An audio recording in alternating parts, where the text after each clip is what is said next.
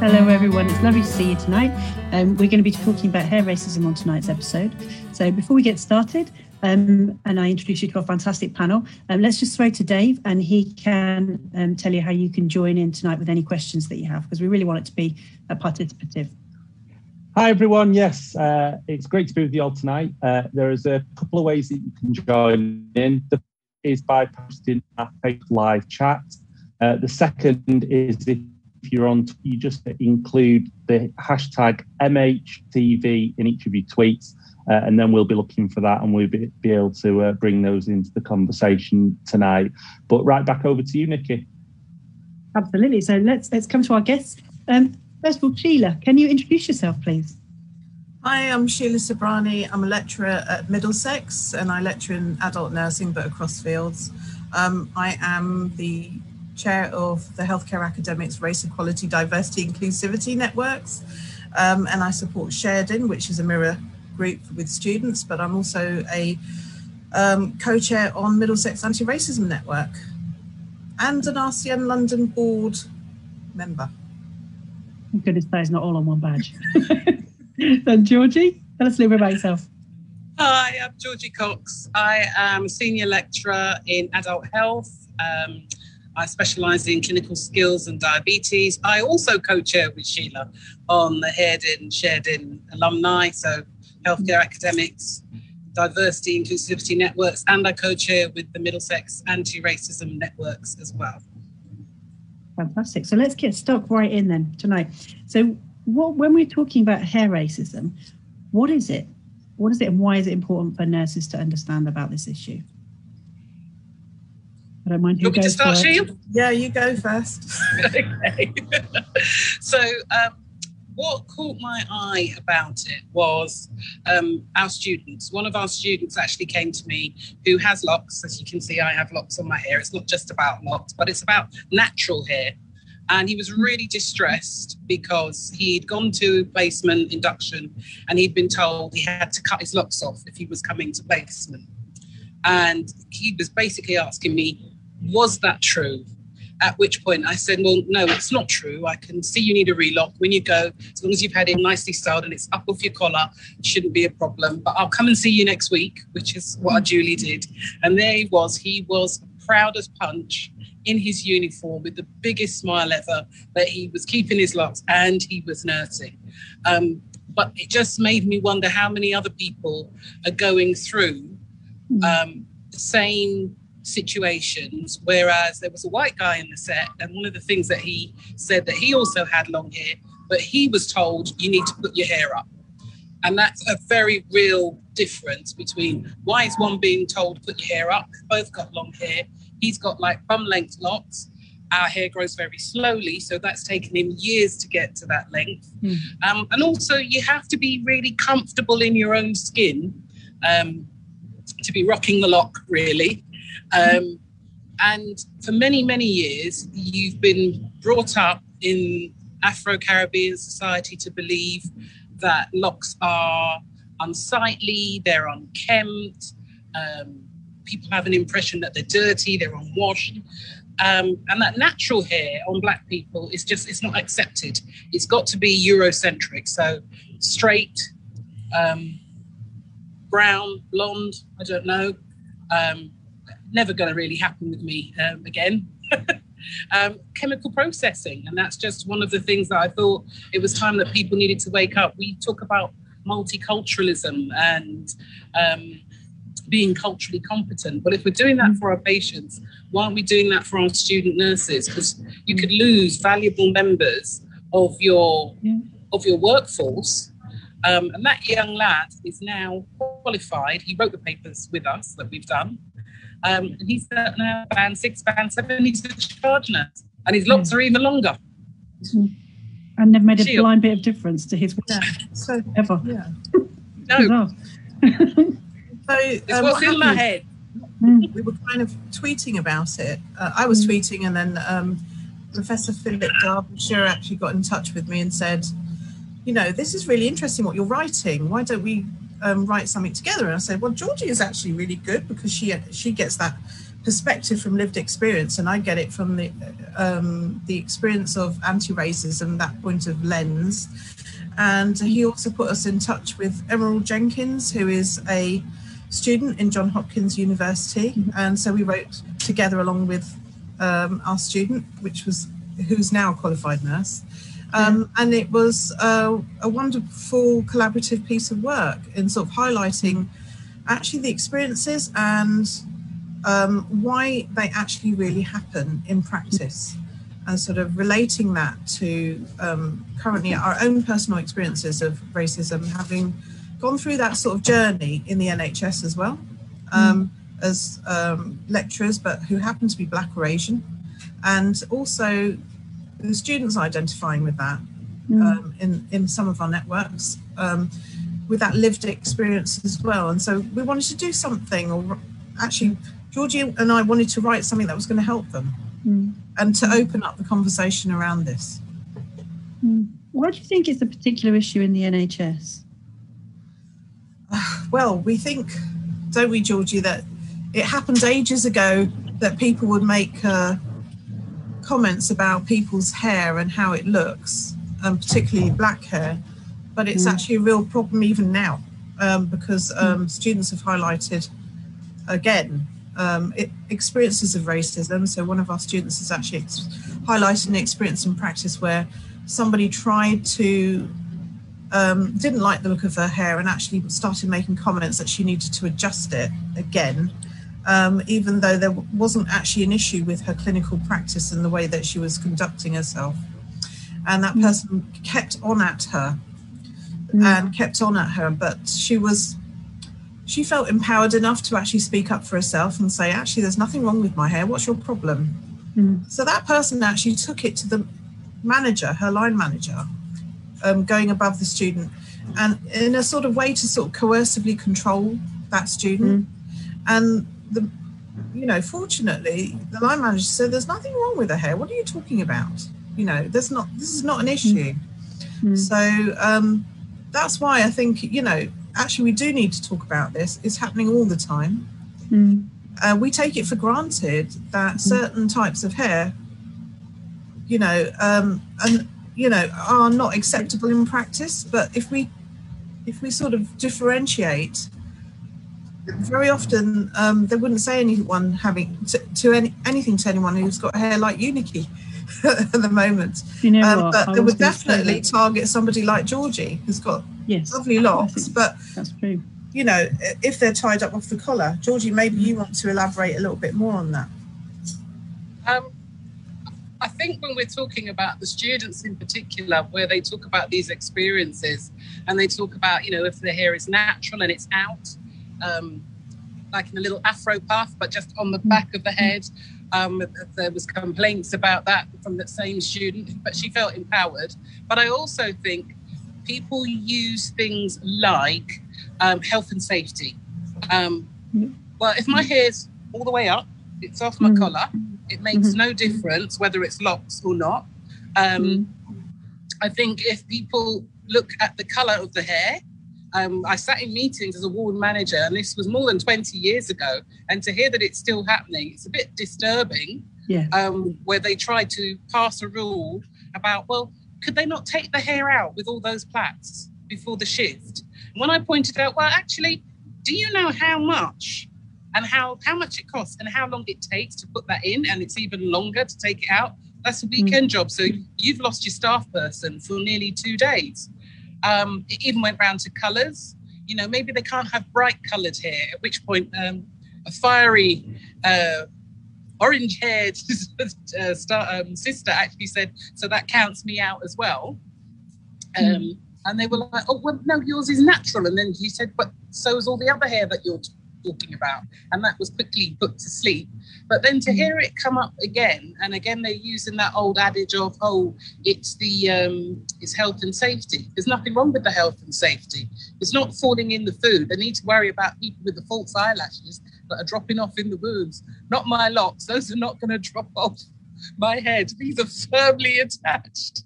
But it's how they use policy.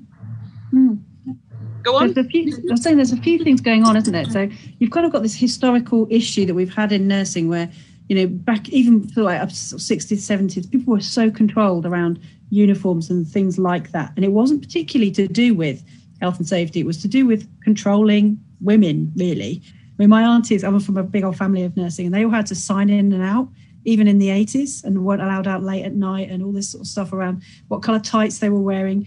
And I can understand that there is that kind of legacy, but there is something else going on as well, which I think you're absolutely right, which is not to do with, people thinking they control everything, but actually absolutely to do with race and culture and who people think they can control. Because I can promise you, exactly as Sheila said, I have probably one or two people a week stop me in the street or talk to me about my hair, which can go either way, frankly.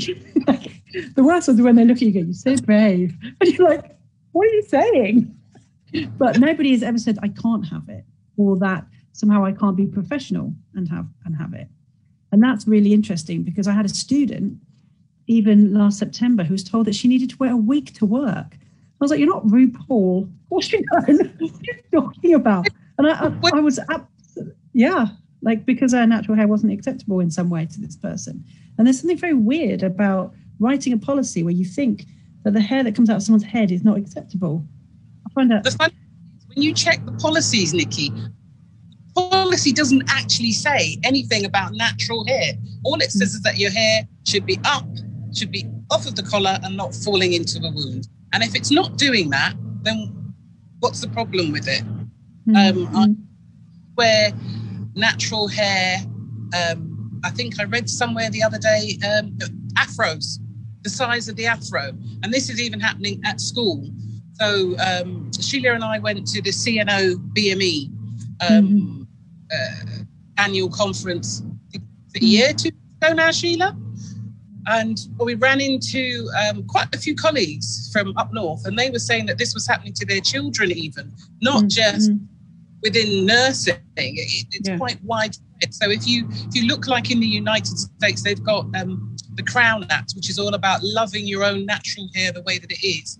And it's protected, one of the 9 protected characteristics. So if you are black and you have got natural hair, like you say, it ain't going anywhere. But shouldn't we be more interested about what is going on in that nurse's head rather than what's on that nurse's head? Because quite frankly, when I'm dying, I want to know that on my chest, she'll do the chest compressions, she'll give me mouth to mouth, she'll save me, rather than worrying like, oh, are those locks on her head, or that's a rather big afro? I don't think that's a thought that will be going through my mind. It'll be more like, save me. The idea of policing the size of someone's afro, one of the most bizarre. I mean, it's not like people aren't busy. What a bizarre thing to do. I think it's what. Oh, I'm sorry. It's actually a form of identity erosion. So, for example, I've known Georgie for a number of years, and I've always known Georgie to have locks and be very proud of those locks. And it is actually a form of erosion. Every time that somebody makes a comment or tries to touch her hair, it's a form of, it's actually what we consider a microaggression or macroaggression, because it's like 1,000 cuts. So one after another, and those microaggressions actually wear people down there. That's part of the coercive process that people don't understand. They underestimate that, how much damage. And so here am I going to go on about a little bit of research that Arlene Geronimus has done about biological weathering, but that's part of the biological weathering process, is that very often people who experience those type of, the type of microaggression told to, oh, there's something wrong with your hair. It's not, you shouldn't have hair like that. You need to cut it off. Those type of comments actually wear people down. Yeah. Because they misunderstand how really important it is to their identity, and not to need to change that. I think people misunderstand that, definitely. But it's odd, isn't it? Go on, Georgie, go on. No, sorry, I was just going to say that after many, many years of being told how your hair had to be pressed, primed, cane rolled, tugged and wrestled into submission, then the only thing that you've got that you can therefore complain about is the hair. It's just beyond me. One of our students that we had actually said she got a fantastic review from one of the trusts, that she was brilliant. This patient absolutely loved her, best care she'd ever had. The only thing she would say, she needs to do something with her hair. And when I asked, well, what was wrong with her hair? The student had hair like mine, is what another program leader said to me. And I was like, oh, that's interesting. What are you going to do about it then? And she went, nothing. It's not my problem. It's the patient's.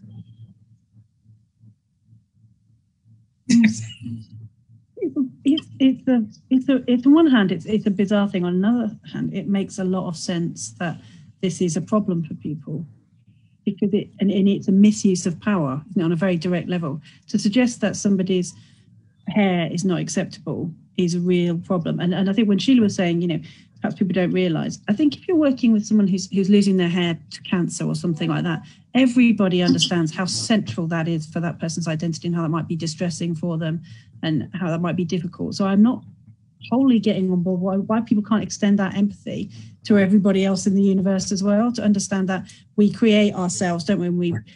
We connect to our cultures and our people and our passions through the way that we look, and to attack that on a very central level and try and control it when it's got nothing to do with patient care, under the guise of not even being honest about it but pretending that it's a policy issue, seems just really bizarre when it's coupled with all the other problems that we are experiencing in the NHS and in society around structural racism. Do you know what I mean? Like right, on top of 4K. You're right. Yeah. Structural racism also is, policies are used to micromanage people as well. So, and not actually understanding how policies can influence that level of microaggression.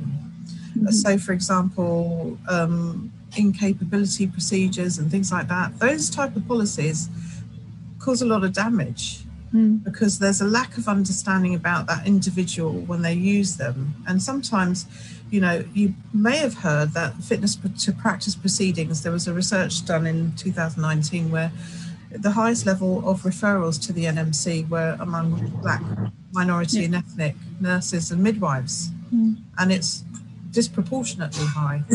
And what we need to be aware of is sometimes that we all come into the world, we all learn things. So we're not aware that racism is there, but it's actually a learned behaviour. And it is learned because somebody tells us something and we start to believe it. And it's about how we actually manage our thinking around when we're actually leading people and actually supporting them in structural, in structures and different organisations. So I think actually having a bit more self-awareness is very important when we're working together as a team. We're all guided as nurses, midwives, healthcare professionals under professional codes that actually are in line with the Equalities Act, with the Human Rights Act. And so if we need to think along the lines that sometimes we do have these biases, we need to be aware of them and actually make sure they don't manifest into what we do when we're working with supporting people. I think the other thing you have to think about is that dreadful Sewell report that came out and basically said racism isn't a thing, and that actually in the UK we are the standard by which everybody else should be measured, and to be honest, if you look at that, all that says is that the experiences of your Black, your brown, any of your other ethnic majorities, because we're not minorities, we're majorities. Any of us, according to them, if we say that something happens, then we're not believed.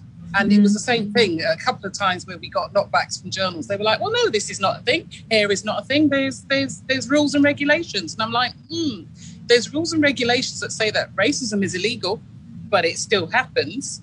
So by saying that it's not a thing, because it doesn't happen to you, doesn't mean that it's not real.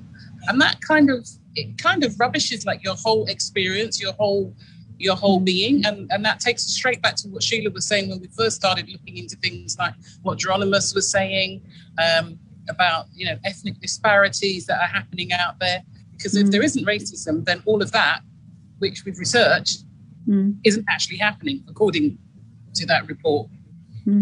So I think that's one of the reasons we wanted to talk about it tonight, because, you know, I'm lucky enough to be working with you guys and we see everybody, don't we? But there are different parts of the country that have much less opportunity to mix and contact other people and to hang out and see what everybody's different experiences are like.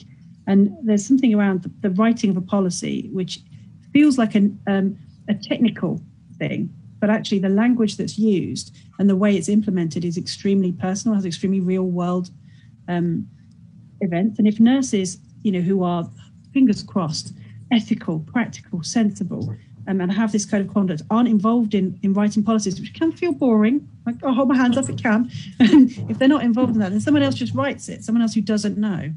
So there's something, I think, about making sure that we are all involved in the governance structures that affect us all.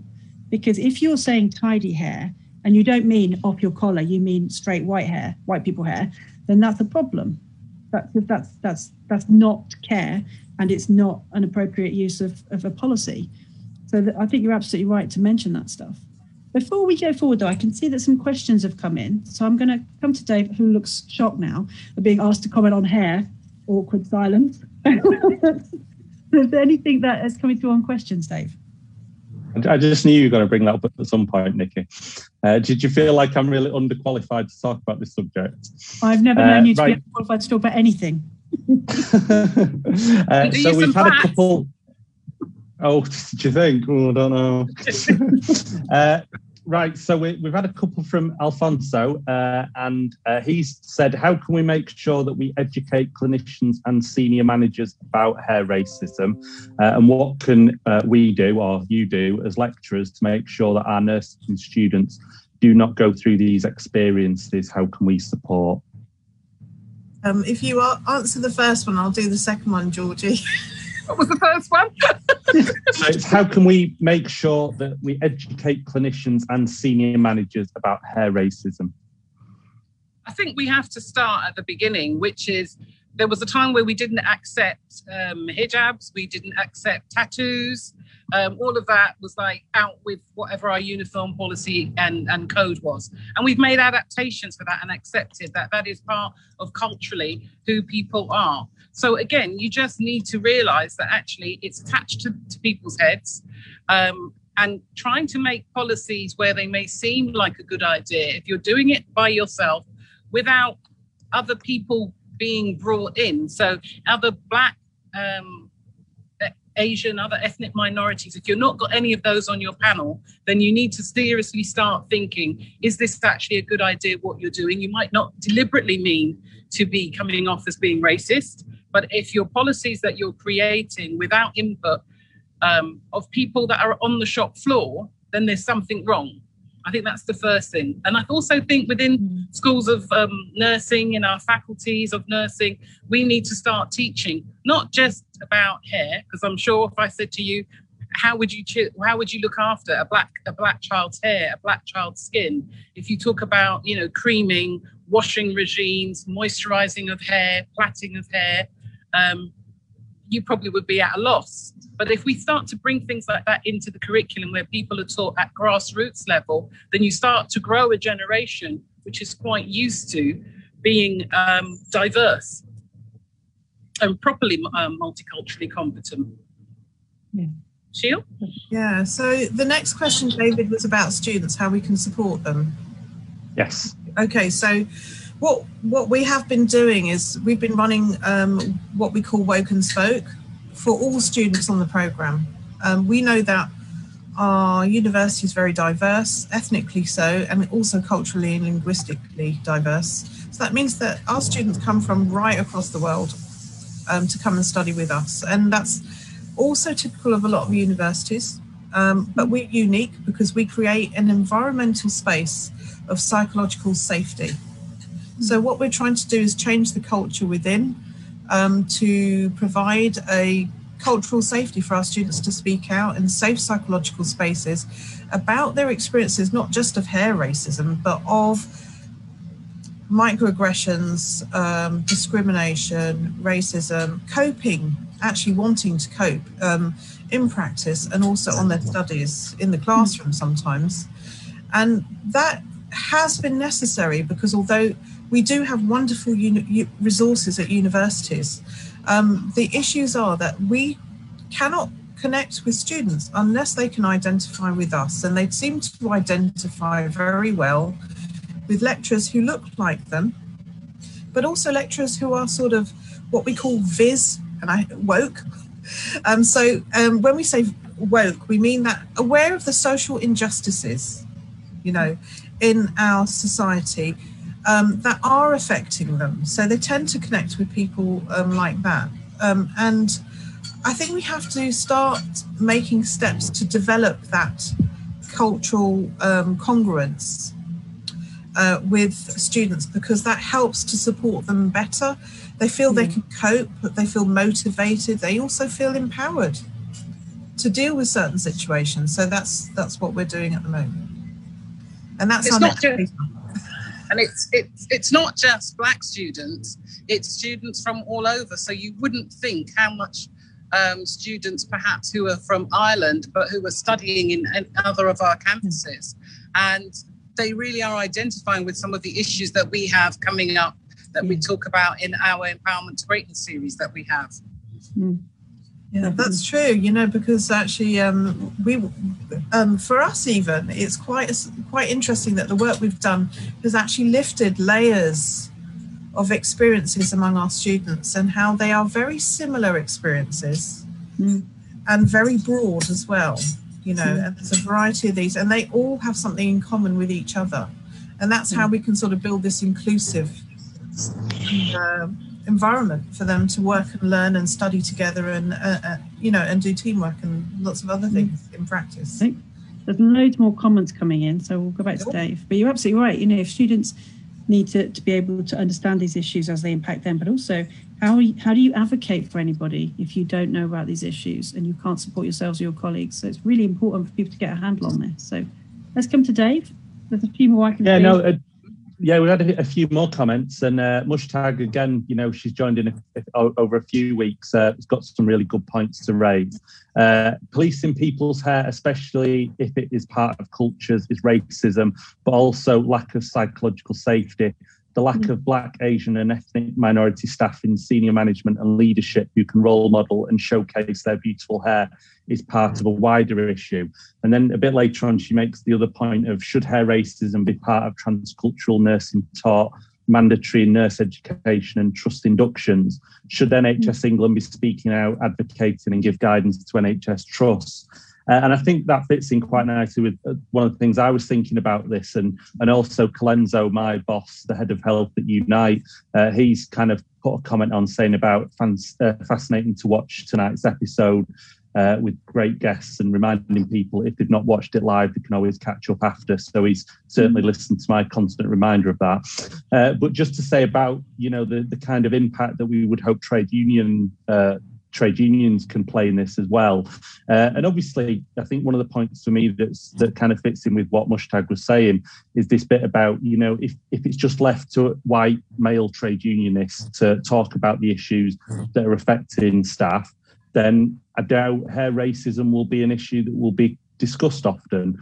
So it's really important, isn't it, that we, ensure that lots of different voices, lots of different people get involved in, the trade union side of things in organisations and raise these concerns and issues on behalf of members and kind of say that, we need to do much better than we are at the moment. And that bit about, trust inductions and kind of realising that, for some people, this is a huge issue and we shouldn't sort of dismiss it as just a woke kind of, thing that we don't need to worry about, because it is really important, isn't it? There's probably other things that I've missed, Nikki, so I don't know if you've picked up any of them or if you've got any more questions. Yeah, I've got some come through on WhatsApp. This is a first year student. My mentor asked to touch my hair and then touched it without asking, without getting my consent. What should I say? That's a no-no. That's definitely a no-no. No. Why on earth would you go around touching your colleagues? It's like weird. But yeah, so what can she say? Because like it's like, can I touch it, and then touching it before you've even been told, no, of course you can't touch me. Why would you do that? So what does she do now? I think if they're touching it, you've got to tell them, I'm sorry, but that's inappropriate. It's the same way you wouldn't just walk up, see a pregnant woman and just touch her bum. It's not the done thing. You don't just walk up to somebody, can I touch your hair, and touch it. I mean, I've had a colleague, we went away on holiday together for a wedding, and she just came up to me and she grabbed my hair and she yanked it. And my response was instant. I turned around and yanked her hair back, and she went, ow, it hurt. And I went, yeah, so did it when it touched me. And then, do you know, her comment was, it's real. And I was like, yes, it's attached to my scalp. It's mine, the same way that it's yours and it's attached to your scalp. So I really don't know what's going on in people's heads. If somebody came up and just started, I don't know, Nikki, running and caressing their hands through your hair, you know, you'd be looking at them like, somebody call the police. I think you just have to be brave enough to turn around and say to them, look, it's not appropriate to put your hands in my head. And that is something culturally that you're brought up from a very young age that you don't do. I'm not a dolly, so please don't touch my hair. It's actually inappropriate. And, you know, should you do it again, I will be taking it further. And that's the type of language, unless we start using that and saying that, it will continue. I've seen it happen in university settings. It's not something that just happens like randomly. And the person handled it so brilliantly. It was probably like, don't do that. And I was like, oh, what would I do? Because I was thinking, should I say something? But before I had another chance, it was more like, maybe don't hit the person, but I can understand why you're so cross about it. I think one of our colleagues that I went away with, you know Mariama, don't you? We were in a foreign country with Miss Hines, and her beautiful locks were out and they were on display. And a black man actually walked up and tried to grab her hair with the locks. And Mariama was like a shot out of the cannon. She just stamped her foot and just said, you do not touch her hair. You of all people should know better. And he was just like so stunned. It was just so nice. It was so beautiful. I mean, poor Marion didn't even know what was about to happen to her. But unless people actually intercede and say, actually, no, bad show, not acceptable, don't do it, people won't stop. And you do have to be quite vociferous about it. George, before tonight's episode, one of the things that I did wonder was sort of how much sort of gender comes into this. And I was interested to hear that kind of the first example that you gave of a student was a male student. But, you know, do you kind of feel like hair racism affects one gender more than another? It doesn't seem to. I think it's both, isn't it? There's no sort of difference, really. No. I think the locks fascinate people. So whether you're female or male, it generates talk. But then when people see the afros, and possibly women might get it more than men. I don't know. I haven't researched into that fact. Possibly because, what was it? Vidal Sassoon said black women have one of the most diverse hairs. So therefore, you know, it could be plaits today. It could be an afro tomorrow. If it's locks, you're going to have to watch it growing and going through all the transitions from itty baby Bantu knots to longer sort of frizzy locks to tresses that are like these. It takes time. It does take time. And of course, if you're used to seeing a woman who changes her hair all the time, people do find it fascinating. I don't know why. I also, David, you know what you were saying earlier on about actually how we can build that sort of representation, understanding in the workplace and organisations. And, you know, if you look at Georgie, she's never changed her style of hair because she wants students to see her the way she's represented. Students need to be able to see people like themselves, you know, actually teaching them. And for example, so Professor Les Henry, wonderful locks, Professor Marcia Wilson. And one of the things that Marcia actually said recently when we did our recent Empowerment to Greatness, among the discussion is that her father was trying to encourage her to change her hairstyle so that she would fit in. And what we've got to remember is that if you don't feel like you fit in and you can't be your authentic self, you shouldn't be there in the first place. Okay, so you've got to be your authentic self. And also because students need to look up and be able to see that there's a professor, there's a lecturer who looks like me. Okay, so that's why it's so important. And also not just for a student who needs somebody who looks like them, but for those students who need to understand what someone who looks different is about and what they are about and what the issues they're having are. So it's about having that representation, but also having that diversity and also that inclusive process as well. There's a lot for us to be doing in education. We're not even showing what scarring looks like on black skin. Like, oh, I can show you if you want. But do you know what I mean? I mean, this should be obvious. And when you open a book, you should be able to see this is what a rash looks like. This is what skin looks like on all different skins, because you're going to see all different skins. So we do have a way to go. We're getting there. The first books came out probably only a couple of years ago that actually were making a virtue of doing that. Yeah, there's a fourth year med student who's just done the compendium where he shows the different graduations, he shows the keloids and the scarring. He showed, I think one was really interesting where he showed Kawasaki's disease on a black child and then Kawasaki's disease on a white child. On the right child, very obvious to see, it's red, it's angry, it's raised, it's all over. Whereas on the black child's skin, you had to really sit and watch it, that you could see, actually, yes, it is raised. I can see the redness of the blood vessels coming through. But because of the melanin in our skin can be so strong, it's very difficult to differentiate. I mean, I don't know, Nikki, I think, do you ever remember talking about blanching erythema? That you press the skin and the capillary reef with all of that, and it goes white? It's does it? Brown skin, that's what it's called, Mind the Gap. Yeah. Well, we tweet it out. We've been retweeting your articles as well, so we'll do that as well. Yeah, absolutely. So, Dave, is there anything we need to, because we're going to come into the end very shortly, that has whizzed by. Is there anything that you wanted to bring up or that people are still commenting on?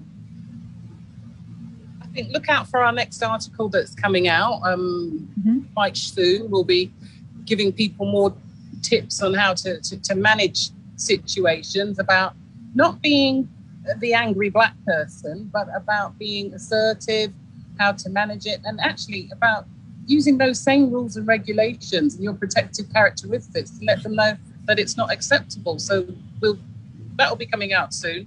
And I think we've got another one on the roll that we're writing at present about our woke and spoke, just so that people can see the type of things they can do to help support their students out in practice. It doesn't take a lot, just a few hours every other week. We do hours. And the students seem to like it. And to get all levels and all fields in across the board, it takes a little while, but once it settles in, it really does take off. And we've never had less than 50 students in the room at any particular evening, which is really good. Or afternoon when we've had it. Absolutely. Dave, is there any more questions that we need to come to? Well, I've been a bit distracted doing some tweeting, Nikki, so do you want me to read them myself then? Go on then. Job. Okay. Two jobs. Hayden's going in saying, for me, there's a huge change. Diversity in its purest is shaking and challenging the status quo, so keep up the good work. And Shreen Gales, one of our students, has said that's so inappropriate. So hopefully she's not talking about us. She's talking about people touching hair. That one, I think. Hello, Theo. That's the other one. That's Will. Is that the other one? So before we finish up, Sheila, is there anything that you wanted to just say as we start to finish up? Well, I just want to say that feel empowered by your identity. Feel that you can be your authentic self. Of course, if you're a nursing student, you have to follow the rules, but make sure that you are your authentic self when it comes to being challenged with experiences like this, and be professional, most of all. And if you're somebody who's working as a nurse, as a registered nurse, be proud of that identity. Step into it, own it, live it, experience it. Is there anything from you, Georgie, that you wanted to add just to finish up? I'm just going to say what I said before. It's not what's on my head, it's what's in my head that you need to think about. Maybe you have to worry about. I'll have to come and talk to you about that later, Nikki. Yeah, so thank you very much. Shireen Gale has commented as well, and Anne Simon and Adrian as well. And one thing I would say is, if you are a white person who doesn't know anything about black hair, find out, and not by pinholing your nearest black colleague and asking them to explain it to you. There is a whole thing called Google. There are films about black hair. There are films about, or there's educational resources on how to care for skin that's not like yours, or hair that's not like yours. So get off your bottom and do your job. Much as I love you, white people, this is something that you need to fix. It's not everyone else's problem. So please do, if you are a nursing student who cares about trying to make sure that people have the best experience under your care, make sure you know what. And if you don't know, find out, just like you do with everything else. It's not the end of the world not to know, but it is a problem, and it is a contravention of your code of conduct not to know. So, do that work. And if you are struggling or you don't know how to do it, let us know. And if any of the things that we've talked about are things that affect you, then you know that you can contact us. You've got contact details all over the show from the Twitter and the Facebook.